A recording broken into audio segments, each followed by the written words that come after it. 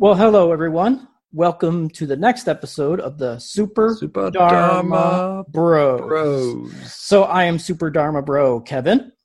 I am Super Dharma Bro Chris. And today we are going to discuss Metta, which is translated either as loving kindness or goodwill. In the Theravada context, I know that in your tradition, Chris, it's a little bit more all-encompassing, I guess, would be the way that I would describe it. But before we get into that deep philosophical discussion, I was thinking, what would be a good lead into an episode? And I thought that Chris and I should share some of our oddest, strangest, or most unusual questions that we have been asked about Buddhism. Or, you know what, Chris? You've probably gotten some very interesting life questions. Maybe you could share one of those. So I'm going to let Chris go first because mine takes a little bit of explaining. Oh, man, yours is so good. Mine is not funny interesting, but it is existentially kind of interesting. The number one question I get from people around Buddhism, especially back when we used to do the Buddhist community at Ithaca College, was after a couple of sessions, people would come up to me and say, "Am I Buddhist?" And I was always like, I don't know. Are you? I feel like that's a pretty simple one. But I'm thinking back on it, I realize that's a question I think we all kind of have to ask in our practice at some point. We've talked a bunch about how people approach Buddhism differently and from different perspectives. And I think most people spend a lot of time being Buddhist without being aware. So that's always my favorite question is am I Buddhist? And I got that one 6 times probably. Too bad you didn't have one of those checklists where it was like, well, do you believe this, that, and the other? And then be like, yes, you are. Or nope, sorry, try again. My checklist is really short, which was, are you? And they'd go, yeah. Or they'd go, no. And they'd go, well, there you go. It's the best I can come up with. Right. Kevin, what's yours? Oh, boy. Mine's very interesting. Let me tell you.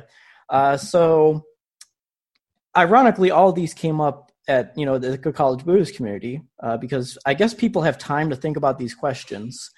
And so the question I got was, say you have a conjoined person. So, like conjoined twins, that type of situation. Right. And one side is the evil side and is just I'm going to kill people, I'm going to steal things, yada, yada, yada, do all these horrible things.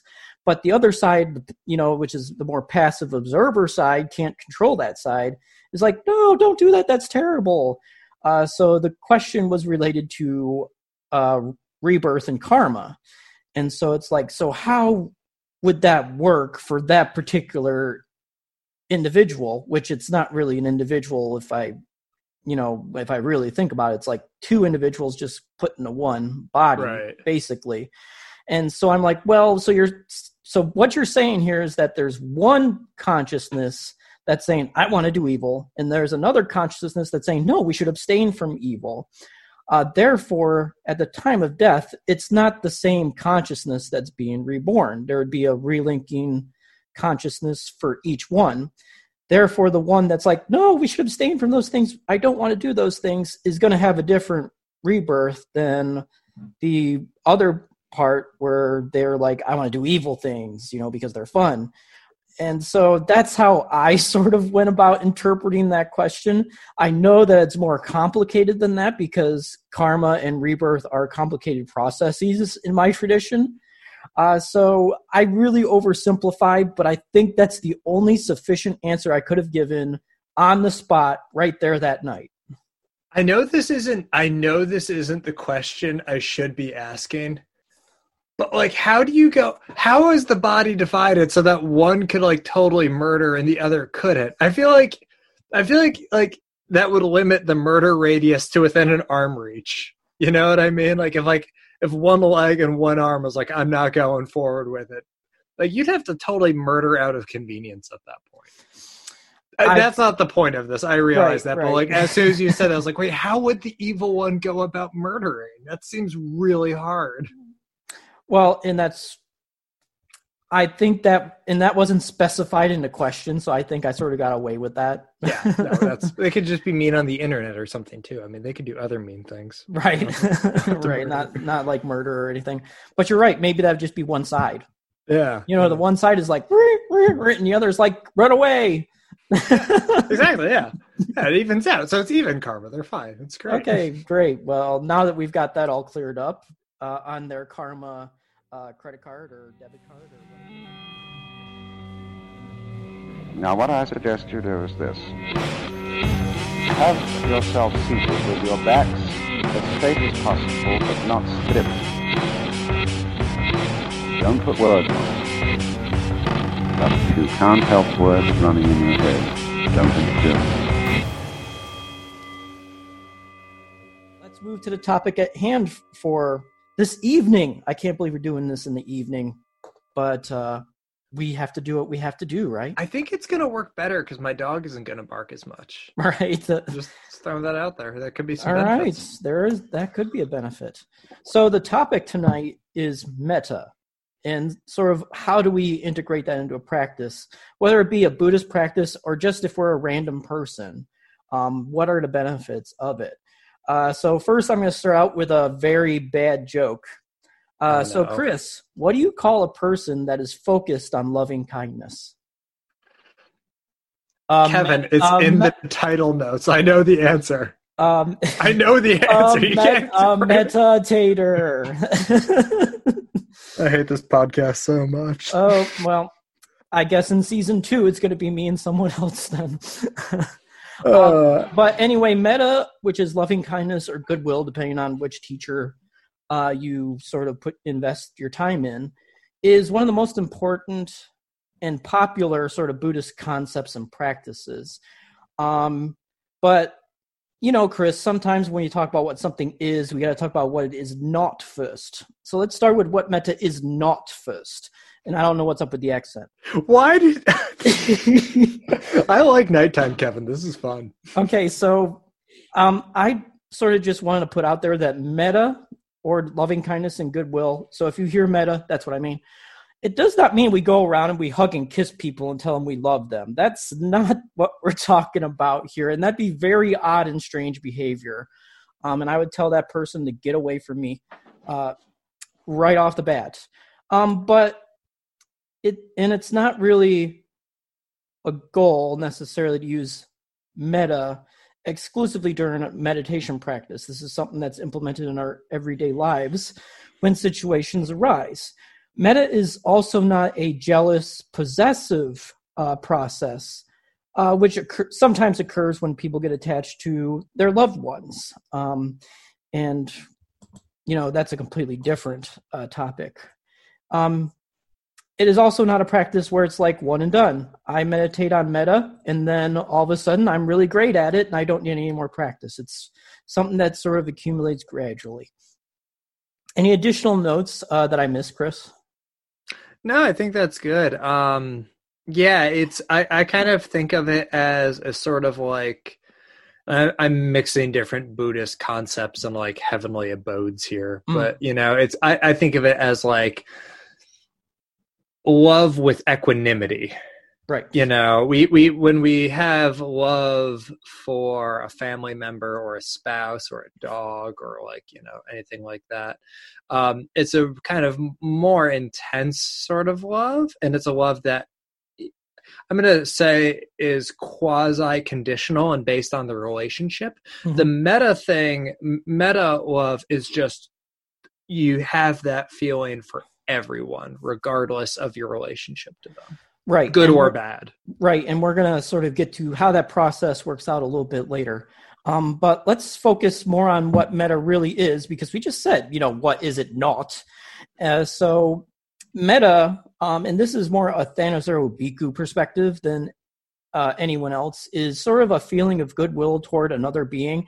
So it's not just human beings. It can be, I have this thing against ants. If they get into my apartment, I'm like, okay, where are the ant traps? So practicing goodwill toward ants, even though I'm not particularly fond of having them in my apartment. And it means sort of a wish for the person or being to be free of ill will, affliction, and the magical dukkha word, which means stress, suffering, or unsatisfactoriness. And I like to think of metta as a feeling of friendship or camaraderie toward other beings. So not like my romantic lover, but like a good friend of mine. And typically the process of harnessing and increasing this sort of goodwill feeling is a very gradual one. Although, along with other things, I would argue that some people progress quicker than others. Someone who's, quick to anger might take a little more time for this to sink in compared to someone who's very kind-natured. And often, metta is increased through meditation practice.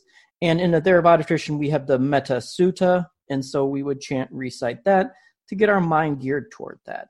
Now, Chris, in your tradition, you see that metta is sort of more all-encompassing. Can you explain that? Yeah, and I actually went ahead and kind of looked up how it's delineated in your tradition to kind of figure out better how it's a little different in mine or how it's approached differently. And I'll probably touch on this more later, but in Mahayana and Vajrayana Buddhism, so much of our path is tied up in compassion. And the whole point of the enlightenment exercise, if you will, is to free other beings. So for us, it's always tied to a kind of like deep love and a deep sort of like empathy towards others. Like that is inherently a part of it, which I think for you guys is kind of broken down as karuna, which is more of like the like seeing a being suffering and feeling empathy. I'd argue that metta is not just the absence of wishing harm or negative things. I think there's like kind of two stereotypes of the Buddhist we get. One is the like loving, smiling, happy all the time, warm one. And the other one is that like sitting cross-legged, staring vacantly at a wall, like I have no feelings. Both are potentially a little off. I like the happier one a little bit more. But my point being that an absence of hate is not the presence of love. So I would argue that like fostering metta is when compassion becomes our default state, if you will. There's a kind of bittersweetness to abiding in the metta state, if you will, or kind of having that default of compassion, which is that you kind of are recognizing the suffering of others as well. And that the universal suffering of all things is the root of that compassion in a way for us, for a lot of the Vajrayana practices that we do. And that suffering becomes the great equalizer. So as we reflect on our own pain and the pain of others, we start to have empathy. And so to really reflect on metta and to internalize that compassion requires just a certain amount of, I'd say, rawness, which can sometimes feel a little uncomfortable. I know for myself, metta and compassion was a thing in my practice that kind of showed up later. And I spent a lot of time when I started feeling that kind of love, also needing to balance or reconcile it with a certain amount of kind of pain that I felt as I went through that. So I don't know if I defined anything any better there, but I just kind of added more complexity to it, maybe. Right. And the caution that Dhanasaro Bhikkhu has in his work, and we'll put the link in so that people can read it, is that there are going to be people who will not accept like warm, loving kindness because they don't like you or something. And so if you practice goodwill toward that person, it's very difficult for them to say, like, you can't practice goodwill on me. You cannot wish that I'm free of dukkha, for example. That's not they can choose not to accept it, I guess, but we can still choose to practice it toward that person, obviously, even if they don't accept it. But it's just that they'd be more willing to accept, oh, well, you're wishing me goodwill, as opposed to, oh, the warm, friendliness, the fuzzy bear sort of experience. Some people would be like, yeah, I don't need that. And so that's what his caution was. A great analogy that I heard once, and I believe this is a Zen koan, so it's outside of my tradition, around bodhicitta, which is the fostering of compassion in the way that a bodhisattva does for all things, which for us is kind of our main part of practice. And the question came up to the master, what is bodhicitta? And his answer was turning your pillow in the night, because Zen masters always have a vague koan. But if you think about it, one interpretation of that story is, so turning your pillow in the night, it's instinctive. It's something you just do. You don't have the thought like, I'm going to turn my pillow over to the cool side, or I'm going to fluff it, or I'm going to do this to optimize comfort. In that sleepy state, you just do it, you know? And I'd argue that maybe when we foster metta deeply, it's kind of like that. It's just our default state that we're feeling, you know?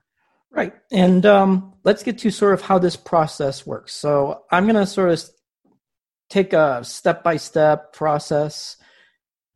What am I talking about? A step-by-step explanation of the process that I've read about from the teachers in my tradition. So typically, we sort of start out in meditation, sort of just like we usually do. We're trying to focus on the breath, or sort of calm our mind down a little bit. And then we start with wishing ourselves goodwill, wishing ourselves metta. May I be free from enmity, free of ill will, free of affliction, free from suffering. May I be happy. May I not be separated from the good fortune I have attained as owner of my karma. And we start with ourselves first, because it's very difficult to love someone else or be friendly with someone else if we're, if we think we're the ugliest people, on the face of the planet, physical, mental, or otherwise. And so I think of metta in that respect, when starting with yourself, as a reflection of ourselves in a way. And now I would focus on the awareness of my feelings to discern whether I have that feeling of goodwill toward myself. If not, I keep focusing on, may I be free from enmity, and so on and so forth. Just keep sort of repeating that, it's sort of like a mantra, to be honest. But if I feel like, okay, that's sufficient, let's move it and expand it, then I might pick someone from my family. So maybe, may my sister be free from enmity, and repeat that formula, free of ill will, of affliction, from suffering. May my sister be happy. May she not be separated from the good fortune she has attained as owner of her karma. And so that's sort of like the loved one perspective. And then you would use that same formula for someone you feel neutral about. Maybe someone you saw, just for an example for me, would be, some person that I saw at the store that I don't really know, maybe an employee at the store, and apply that formula. And all the whole time we're being aware of whether we are having that goodwill toward ourselves and the people that we're directing it towards. And then you would apply that to someone that you dislike. So I strongly dislike Donald Trump. It usually doesn't get this far because I haven't been practicing a lot recently, sin on me. But if it got to that stage, I could pick someone that I dislike to practice that goodwill toward. And this is sort of like one step that I struggle with meditation. But it's about practice and getting better. There are also some formulations where you start with yourself, then you maybe extend to your household, or in my case, my apartment complex, then to the beings in the neighborhood, your town and city, of your country, and then all beings on the planet, all beings of the cosmos. But I think that one is, for more advanced meditators on this particular topic. I think starting with yourself and then a loved one, a neutral person, then somebody you dislike is a good formula to start out with. And if you can get that far and extend metta to all beings of the cosmos, by all means, go ahead and do that. Now, Chris, you offer sort of like an alternative sort of prescription. So can you give us a little bit of insight into that? Yeah, and the concept is effectively the same. The method and the methodology is probably a little different. The practice I do It's called Tonglen, which probably a lot of you have heard of. In Tibetan, it means giving, taking, or giving, receiving. And this is a practice that people do often sometimes kind of jump into a little early. In Tibetan practice, it's something that occurs a little later as you're practicing meditation. But just in general, it involves a little more visualization because we love pretty pictures and cool dramatic things. And it's centered around the most immediate discomfort in your own life, typically. So what you're meditating on kind of moves, and you use it as a case study. So for example, the way I typically use this is if I sit down, I'm meditating, do prayers, rituals, blah, blah, blah, and I'm just sitting in calm abiding meditation. And I am not abiding in calm because I'm distracted by, something I'm angry about, or I'm feeling sick, or I'm feeling tired, or I'm feeling bad. I take whatever that thing is, and I recognize the thing, and I breathe in the antidote to whatever that thing is. So if I'm angry, I bring in love. If I'm sad, I bring in joy. If I'm, feeling hung up and anxious on something, I breathe in equanimity. And I breathe out that bad thing. And I visualize what that thing looks like as I breathe it out. I visualize what the good thing looks like as I breathe it in. I do that for myself. And then I think of someone who I deeply love who has felt that same bad thing. So, a wife, partner, friend, something like that. And I go, okay, well, now I've got this good thing and they've got that bad thing. And I know they've got that bad thing. I'm going to breathe in their bad thing and give them my good thing. And then, just like Kevin was talking about, we then extend that to maybe a friend, but not like a deep, deep friend. And then we can extend that to I use people who give me food all the time, like cashiers, blah, blah, blah, because they always look like they're having the worst day, especially now, like everyone's got the COVID masks on and they're tired and they're bleaching their hands all the time, and then you extend it to this person who you don't know who they are, but you can extrapolate from your experience with them, what they're going through. And you keep doing that until you get to a person who you cannot stand. Oftentimes for me, that's the person who that interaction with them is the thing that's derailing my meditation. And now I'm imagining that situation that I was just in with that person and how it went bad. And now things have flip-flopped in a way. And I have equanimity, and I'm feeling and recognizing their pain, and I give them my equanimity and take their pain. And the byproduct of this whole thing is that you feel a general compassion towards all things at all times then. You walk around and you've kind of retrained your brain to be thinking this way. Every time you look at someone, you think like, oh, what are they going through? So that would probably put that more in that kind of like karuna, empathy kind of thing. But it does in general kind of create an equanimous compassion, Right. And I think, with that type of practice, it sort of gives us a better picture of dukkha. Not that only we experience it, but all beings experience this sort of unsatisfactory state. And being willing to, to share sort of our contentment with others, because we understand they're going through that same situation. I think that's something that's sort of, yeah, I don't know. I think I sort of agree with you, after I think about it, that is sort of loving kindness, maybe like a broader version of it. It's just that my tradition is very picky and has a lot of lists. So it's like, nope, that's compassion meditation. Oh, you're feeling the joy of someone else. That's mutual joy. That's right. Mutual joy. And then, so how does I'm just curious for this. How does your sort of like branch of Buddhism define equanimity? Equanimity would be, I would define it as a sort of non-grasping understanding and acceptance of how things are in general. And then when we apply that to the compassion mode, it's then essentially having a baseline compassion that extends to everyone regardless of our interaction with them immediately. And it's at that moment when we're thinking about that person, we're understanding their place in the universe and our place in the universe, the whole big thing, past whatever immediate relationship we have with them. And we're often viewing them as a Buddha themselves, and we're understanding, recognizing a potential for enlightenment in them.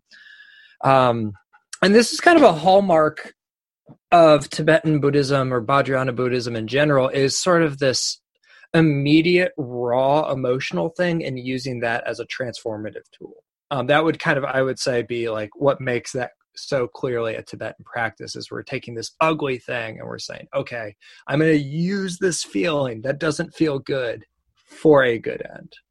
Right. And equanimity, sort of from the Theravada perspective, it's not just a neutral feeling, so to speak. It's also an unbiasedness, which you touched on, is, you're giving this out to all beings regardless of your relationship with them. And I think that's an important point to make, is that if you're being biased in your practice there, you're not practicing equanimity according to a strict definition. So that's something to be aware of, even for you and I. Yeah, and I think in general, and this is kind of a harder, vaguer, I think you said it right, it's unbiased. It's calm. There's excited, deep, moving sort of empathy that we feel sometimes, but I think that equanimity is calm. It doesn't have the sharp edges on it, a little bit. Yeah. All right, so this brings us to the biggest question of all, at least according to one of my history professors, is, so what? Why is this even important? And to be honest with you, I use this quite a bit, and sometimes my college professors aren't very happy with me when I ask these questions. So the so what question, I'm going to answer it this way. In my opinion, the practice of metta can provide a foundation for everything that we do.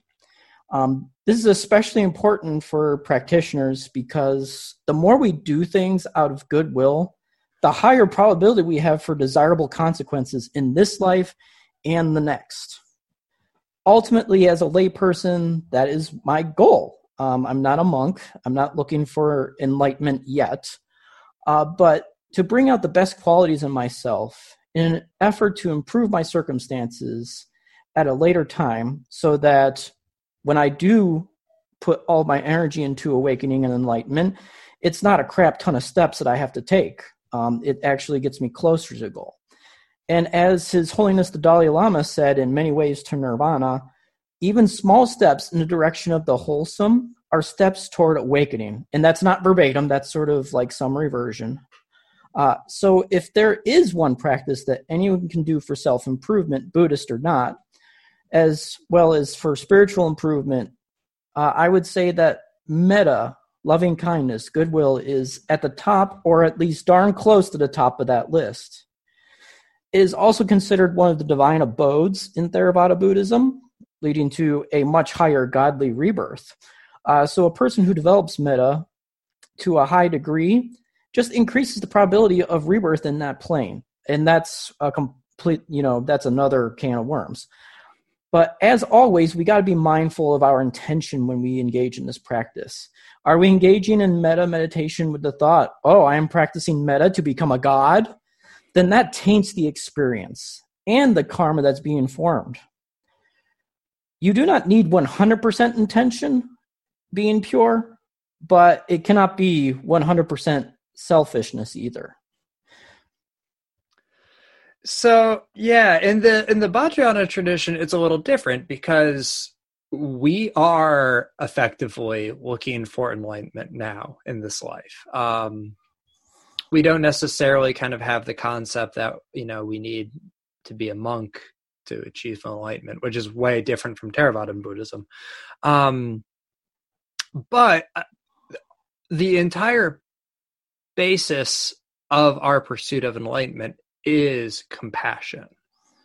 So, you could say metta. It is metta. It is The only reason we're doing it is to help others also reach that enlightenment. So for us, we can't do any practice really without the compassion. So, we often start doing the kind of calm abiding, focused meditations and things like that. But that quickly turns into compassion, and compassion remains this root thing. Even when we're talking about big concepts like, emptiness or no self, or these things that seem like these like kind of dense, philosophical, abstract, blah, blah, blah things, you'll see that they always are paired with compassion. And that often is sort of a disconnect for practitioners when they go, and I ask this question too, why are we talking about this kind of abstract philosophical concept and then saying, and we're talking about this because we love everyone. The bridge wasn't there for me for the longest time until you start realizing, when you don't have this concept, you suffer. There's a compassionate part of that. Overall, and to be clear, the why question, like the why is this important, is the best question ever. That question should be asked for everything. So I love this question. And that's my Vajrayana, big answer to that question. On the simple, dumb Chris the electrician answer, why is this important? Fostering metta as our baseline for life makes life so much easier. If our default is compassion, and if we know truly and deeply we are acting or trying to act from compassion, it's hard to feel lost. Honestly, I don't wake up or feel a lot of existential dread in my life. I don't have a lot of existential crises in a way. And maybe everyone, feels that way all the time, but I don't know. But in my own life, when I become discouraged by like the daily minutia things like work problems or personal problems, and, a mistake made or something like that, and I'm feeling down, the first question I ask myself is, are you maintaining compassion? You did some dumb thing today and you made some mistake, but were any of them done from a bad place? Were you doing it from a place of ill will? And if I retain loving kindness, and if I am acting from a place that doesn't have that ill will, there's just so much comfort. I don't know. I don't question things as much. I'm not drugged down into the minutia, it just kind of stops, and it gets reframed as I tried, and I tried to be compassionate. And I don't know, it has been extraordinarily liberating and simplifying for me. And I think almost anyone can benefit from that. Yeah. And I think also, I don't think anyone would ever come up to me and be like, I want to be more angry. I got to be angrier than I am. I think people want that peace and that tranquility. And I think loving kindness, goodwill, metta in general, compassion, they help us get to that state. And like you said, if you practice enough, it's sort of like second nature. You don't even have to think about it. You're already sort of there. And, it's easier to redirect yourself if you do get angry and just be like, okay, what is my position here right now? And then reflecting on that. Yeah, and I'll admit, this is a bit of a segue here, so I'll keep it short. I've seen the other end of that. I have had a tumultuous relationship with anger because I'll admit I'm a kind of angry person by default. And there have been times in my life I've experimented with anger and thought no, I want to be more angry. I want to give in and use this energy and blah, blah, blah. And it sucked. I hated it. I was upset all the time. So someone who's tried that experiment, don't do it. And I think there are elements of our culture that can sometimes kind of lionize or hold that up or celebrate that kind of anger. And yeah, I think overall though, if we look past that and if we kind of foster deep, universal, loving kindness, life just gets so much easier. It's so much more simple. Like the checklist of your day is just, was I trying to be kind? Yes. Good. That's it. It's so easy, you know? Yeah. Don't give in to peer pressure to give in to anger, because we see that a lot in television. You know, something goes wrong, people get angry, they start yelling at each other. Just because someone else is doing it doesn't mean you have to, and it doesn't mean that it's the right thing to do for that given situation. So I guess you could say take a chill pill. Yeah. All right. So that's it for our episode on Metta. So let's just give a little rundown of what we're going to be doing in the future. One is in the near future because it's my responsibility. So for the filler episode, which is sort of like the Express Buddhism, I'm going to talk about the importance of reflection, not only for a Buddhist practice, but for someone that's sort of experimenting. So, like I said, loving kindness, we're reflecting on ourselves first. Do we have those feelings toward ourselves before we expand it to others? So I'm going to go over that. And one of the huge reasons that reflection is important is because we have the 3 marks of existence, or what is it called? The 3 characteristics, or, you know, there are different sort of translations of it, that being impermanence.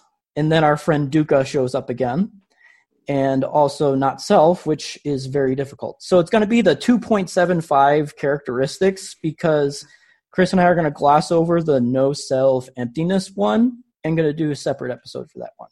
So near future, importance of reflection, and then Chris and I are going to delve into the 2.75 marks of existence. Nice. All right. So that's it. That's the conclusion. So until next time, everyone, take care of yourselves. I am Super Dharma Bro Kevin. I am Super Dharma Bro Chris. Take care, everyone. Thanks. Now, what I suggest you do is this.